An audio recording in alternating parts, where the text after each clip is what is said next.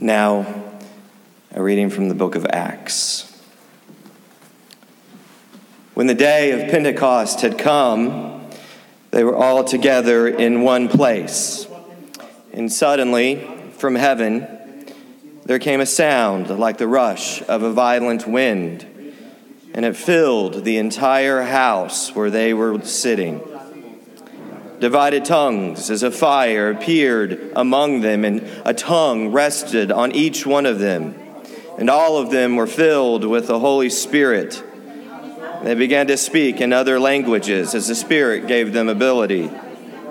Now there were devout Jews there from every nation under heaven, living in Jerusalem. And at this sound the crowd gathered and was bewildered, because each one had heard them speaking in the native language of each. Amazed and astonished, they asked each other, "Are these not who are speaking Galileans? And how is it that we hear each in our own native language? Parthians, Medes, Elamites, residents of Mesopotamia and Judea and Cappadocia, Pontus and Asia, Phrygia and Pamphylia, Egypt and parts of Libya belonging to Cyrene, and visitors from Rome, both Jews and proselytes, Cretans and Arabs. In our own language we hear them speaking about God's deeds and God's powers." And all were amazed and perplexed, saying to one another, "What does this mean?" But others sneered, and they said, "They are filled with new wine." But Peter, standing with the 11, raised his voice and addressed them. "Men of Judea and all who live in Jerusalem," he said, "let this be known to you, and listen to what I say. Indeed, these men are not drunk, as you suppose, for it is only 9 o'clock in the morning. No, this is what was spoken through the prophet Joel when he said, 'In the last days it will be, God declares, that I will pour out my Spirit upon all flesh, and all your sons and your daughters shall prophesy, and your young men shall see visions, and your old men shall dream dreams. Even upon my slaves, both men and women, in those days I will pour out my Spirit, and they shall prophesy. And I will show portents in the heavens above, and signs on the earths below, blood and fire and smoky mists. The sun shall be turned to darkness, and the moon to blood, before the coming of the Lord's great and glorious day. Then everyone who calls on the name of the Lord shall be saved." Well, I'm about to say something controversial, so if you want to get your pen out or perk your ears up so you can write me an email later, now's the time. I'm sure Mary's thinking, "Oh my goodness, what's he going to say?" But it's not that controversial, I don't think, unless it's among biblical scholars, but maybe it is. At least it was to me as I rethought this passage this week. And here it is. I think we've translated, or at least in John, we've translated the name for the Holy Spirit wrong. I think we've done that. In John's gospel, as you know, the Greek name for the Holy Spirit is Paraclete, which is sometimes translated as advocate and other times translated as the comforter. It's the second name that I'm calling into question here. I don't just think that the Holy Spirit, its only job is to make us feel better. Yeah, I know it's not that simple, that the Holy Spirit does come and comfort us, and it eases us, and it encourages us, and it comes to us in times of troubles, and it reminds us of Jesus' presence and of his promise that he will be with us always. I imagine that's what the disciples and the followers of Jesus were feeling after Jesus ascended into heaven, and they were waiting in a locked upper room. They were feeling distressed. They were feeling orphaned and abandoned. And so they needed this kind of comfort, this kind of advocacy. And I was reminded of that while running slowly, and I underlined and emphasized and put in bold the word slowly in the river run yesterday, watching Grant and Lucy run ahead of me. But in Acts 2, I don't see comfort at all. I'm just going to be candid with you. I don't see it at all. In fact, I don't think Luke sees it either. He hears reports of fire and reports of tongues and the sounds of a mighty rushing wind. By the way, remember, throughout Scripture, God is revealed through fire. He came to Moses in a burning bush. He rushed down in a flaming gulf of fire and consumed the altar that Elijah had prayed his name down on. He led the Israelites with a pillar of fire by night. He saved Shadrach, Meshach, and Abednego and appeared in the fiery furnace. God always seems to reveal himself through fire. And that should tell us something. Because ask any fireman, and they'll tell you fire isn't comforting. It's anything but. In fact, it's confusing. And it starts quickly, and it lashes out, and it jumps about, and it's scary, and it's unpredictable. And that's what bothers me about this passage. I've preached on this passage 10 or so times, and I've studied it in great depth, and I wrote several papers on it in seminary, and I always talked about Pentecost as doing the opposite that the Tower of Babel did. It undid the Tower of Babel, and how that's supposed to comfort us. That's always been my summary in my sermons. But in thinking about it this week, and then in sleeping on it last night after the day I had yesterday, I don't know if that's true. Or at least I think there's something else going on here, something more confusing than comforting. I mean, my goodness, there's nothing particularly comforting about the rush of a violent wind, let alone descending tongues of flame. And once the disciples take their new multi-language ability into the streets of Jerusalem, pretty much everybody who saw them, Luke says, were bewildered, amazed, and astonished or confused. Bewildered, amazed, astonished, or confused. Again, the Spirit didn't comfort anybody in Pentecost.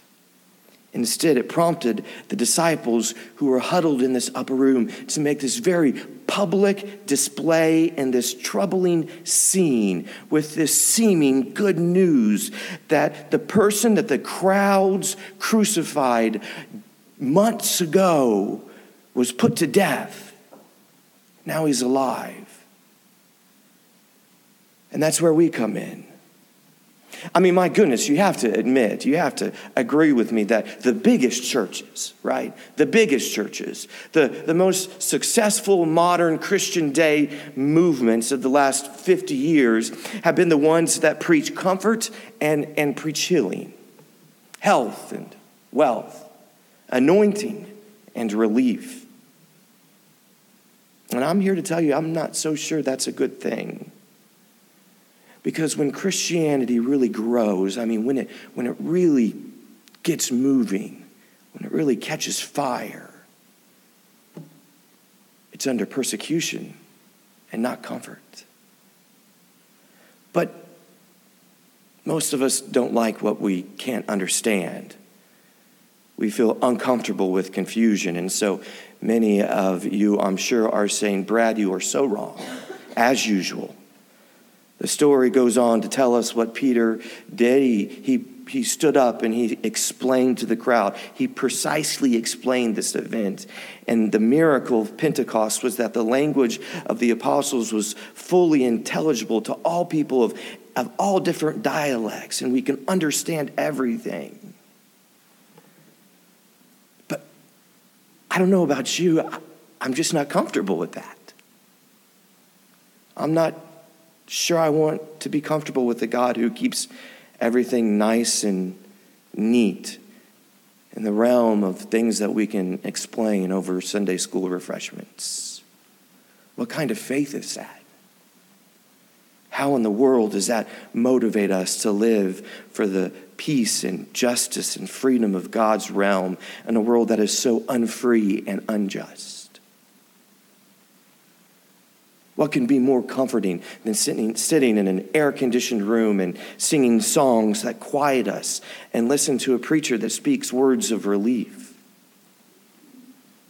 I was thinking about this yesterday. I've been in Virginia long enough to know that the same is true here that it is in Texas, which is the buckle of the Bible Belt. I think that if Pentecost would have happened in Texas or here in Virginia yesterday, today, we might have said, well, look, isn't that nice? Isn't that nice that the Holy Spirit is here? And oh, look at that fire. Isn't it beautiful and comforting? Doesn't it warm the place up? Make it feel homey? But if I'm reading the same Bible that you're reading, that isn't what is happening here. At least that's not what Luke is trying to tell us. I don't think he's trying to tell us that. Because listen, what he's saying is the disciples got really shook up. I mean, the Holy Spirit coming down didn't quiet their souls and comfort their spirits. It really messed them up. It really got them going. So much so that it changed them from being a group that meets in a room and worships God with quiet hymns to this force that rushes out of the doors and acts crazy and spontaneous and preaches like a fire. Our family spent part of the day, and I mean a small part of the day yesterday, at the Dulles Expo Center packing boxes of food to send to starving children around the world. And I have to tell you, I have to be honest, I went into the center hoping for a nice, quiet, relaxing end to the day. I was tired. I'm a human, blame me. We spent the morning at River Run, and I was already sore just running 1 mile, and then I had to play soccer, and I got to go on a long hike, and then I was hoping we could go to the expo center and quietly pack some meals. But when I walked into the center, I saw a picture or pictures of malnourished kids, videos that made my eyes well up with tears of children who couldn't walk or talk or wave their hands because they were starving.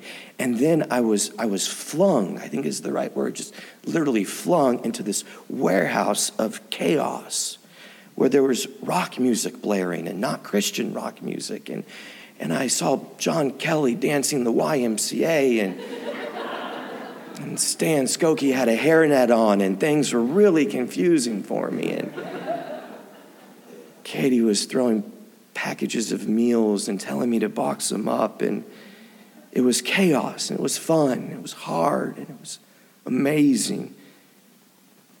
And I think I would tell you that at least for me, I felt more tired and more alive and more aggrieved than I ever did leaving a church service. And now I'm kicking myself because I'm wondering if I would have looked up, if I would have just looked up or looked around, if I would have seen the Holy Spirit fire jumping around from table to table. Perhaps, just maybe, just think about it. Perhaps Pentecost happens all the time. If we break through our church doors and see and feel and have the ability, the spiritual ears to hear it, because people are still crying and starving out for salvation everywhere we look, right? People are imprisoned physically or emotionally, mentally, behind walls of depression and loneliness and addiction, shackled with burdens that keep them from living into their identity as beloved children of God. To those of us who think that Pentecost happened once 2,000 years ago, I want to tell you something, to the young and to the old, that it happened yesterday, and that it could happen today. And it'll be confusing and fun and hard, but deep down inside, if you see it, and deep down inside, if you experience it, deep down inside where nobody goes but you, it might just be comforting. Because it's exactly what we've been missing. Let's just put it out there, right? The cry of salvation is not a simple problem with a simple solution. Jesus said the poor will always be among you. I think that was more of a challenge than anything else. But the cry of salvation is a deep guttural groaning for deliverance. It's a cry that the quick and easy formula of say these 6 words and the rest of your life will turn out okay, and your bellies won't hurt from lack of food. It doesn't solve. It's a cry that a date on a calendar or a memorial of what happened a long time ago can't soothe. And it's a cry that Christians who are content to let somebody else do the hard and the dirty work of the kingdom of God, they just can't pacify. We can't do it. It's a cry that only can be answered with a fresh outpouring of the Holy Spirit, a Pentecost, right here in our midst. If we want to see some genuine acts of God in our midst, then we just need to be prepared for some amazement, some confusion. If we want our faith to be something living, if we want our church to be alive, afresh, anew with the power of the Spirit, then we have to expect that it will only happen to the extent that the God of Pentecost comes and shakes things up and blows things around and starts fires. Let's pray.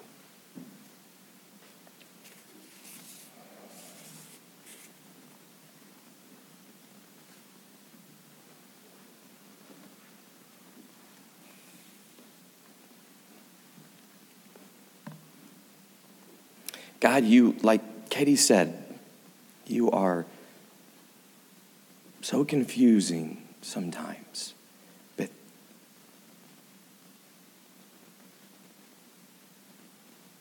just what I need.